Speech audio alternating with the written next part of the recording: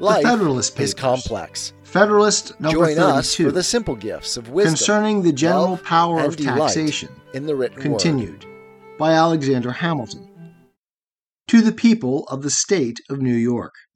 Although I am of opinion that there would be no real danger of the consequences which seem to be apprehended to the state governments from a power in the Union to control them in the levies of money, because I am persuaded that the sense of the people, the extreme hazard of provoking the resentments of the state governments, and a conviction of the utility and necessity of local administrations for local purposes would be a complete barrier against the oppressive use of such a power, yet I am willing here to allow, in its full extent, the justness of the reasoning which requires that the individual states should possess an independent and uncontrollable authority to raise their own revenues for the supply of their own wants. And making this concession, I affirm that, with the sole exception of duties on imports and exports, they would, under the plan of the Convention, retain that authority in the most absolute and unqualified sense, and that an attempt on the part of the national government to abridge them in the exercise of it would be a violent assumption of power, unwarranted by any article or clause of its Constitution. An entire consolidation of the states into one complete national sovereignty would imply an entire subordination of the parts, and whatever powers might remain in them would be altogether dependent on the general will. But as the plan of the Convention aims only at a partial union or consolidation, the state governments would clearly retain all the rights of sovereignty which they before had, and which were not, by that act, exclusively delegated to the United States. This exclusive delegation, or rather this alienation of state sovereignty, would only exist in three cases: where the Constitution in express terms granted an exclusive authority to the Union, where it granted in one instance an authority to the Union, and in another prohibited the states from exercising the like authority, and where it granted an authority to the Union to which a similar authority in the states would be absolutely and totally contradictory and repugnant. I use these terms to distinguish this last case from another which might appear to resemble it, but which would, in fact, be essentially different. I mean where the exercise of a concurrent jurisdiction might be productive of occasional interferences in the policy of any branch of administration, but would not imply any direct contradiction or repugnancy in point of constitutional authority. These three cases of exclusive jurisdiction in the federal government may be exemplified by the following instances. The last clause but one in the 8th section of the first article provides expressly that Congress shall exercise, quote, exclusive legislation, end quote, over the district to be appropriated as the seat of government. This answers to the first case. The first clause of the same section empowers Congress, quote, to lay and collect taxes, duties, imposts, and excises, end quote.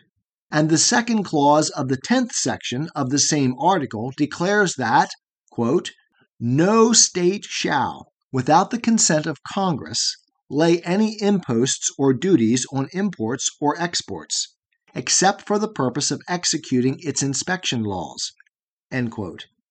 Hence would result an exclusive power in the Union to lay duties on imports and exports, with the particular exception mentioned.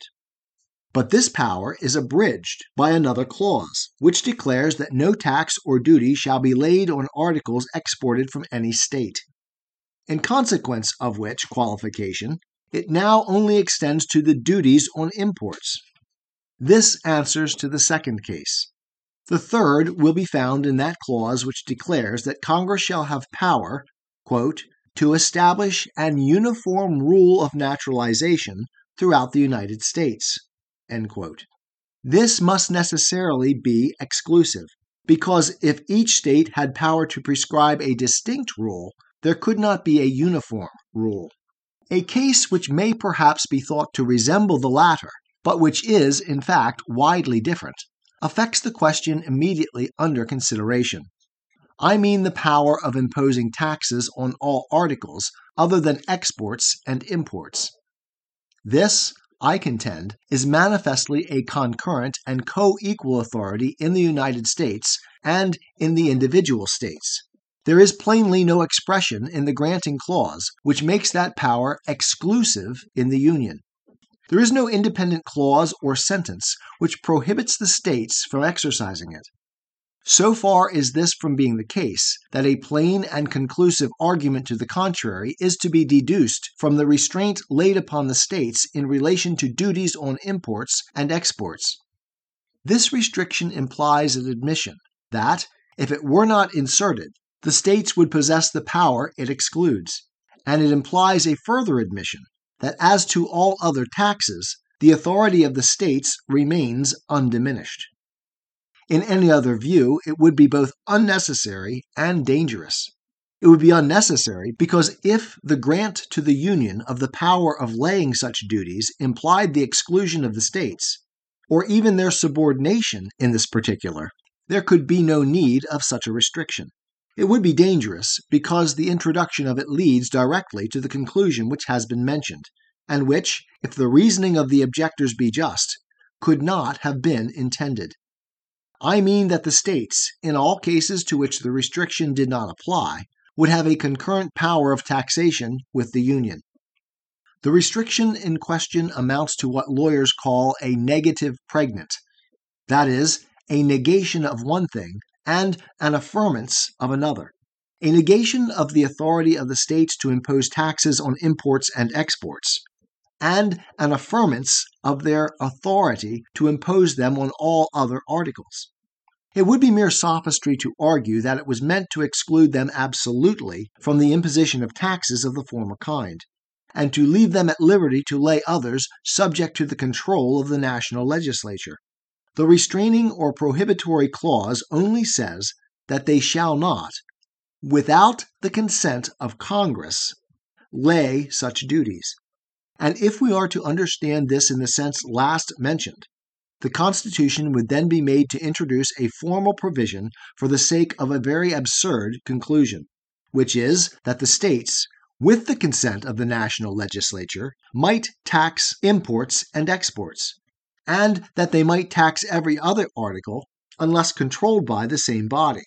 If this was the intention, why not leave it, in the first instance, to what is alleged to be the natural operation of the original clause, conferring a general power of taxation upon the Union?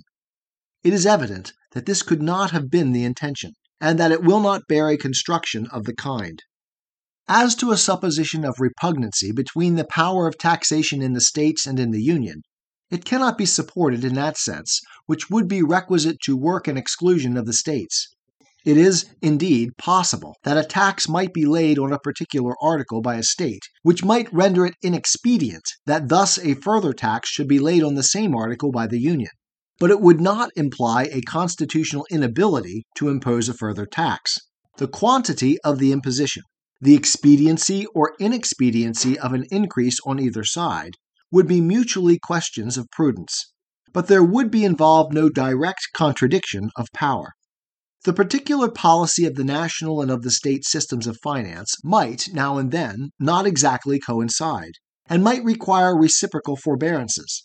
It is not, however, a mere possibility of inconvenience in the exercise of powers, but an immediate constitutional repugnancy that can by implication alienate and extinguish a pre-existing right of sovereignty. The necessity of a concurrent jurisdiction in certain cases results from the division of the sovereign power, and the rule that all authorities, of which the states are not explicitly divested in favor of the Union, remain with them in full vigor, is not a theoretical consequence of that division, but is clearly admitted by the whole tenor of the instrument which contains the articles of the proposed Constitution. We there find that, notwithstanding the affirmative grants of general authorities, there has been the most pointed care in those cases where it was deemed improper that the like authorities should reside in the states, to insert negative clauses prohibiting the exercise of them by the states. The 10th section of the first article consists altogether of such provisions. This circumstance is a clear indication of the sense of the convention, and furnishes a rule of interpretation out of the body of the act, which justifies the position I have advanced, and refutes every hypothesis to the contrary. Publius. 'Tis the gift to be simple, 'tis the gift to be free, 'tis the gift to come down where we ought to be, and when we find ourselves in the place just right, 'twill be in the valley of love and delight. When true simplicity is gained, to bow and to bend, we will not be ashamed. To turn will be our delight, till by turning, we come round right.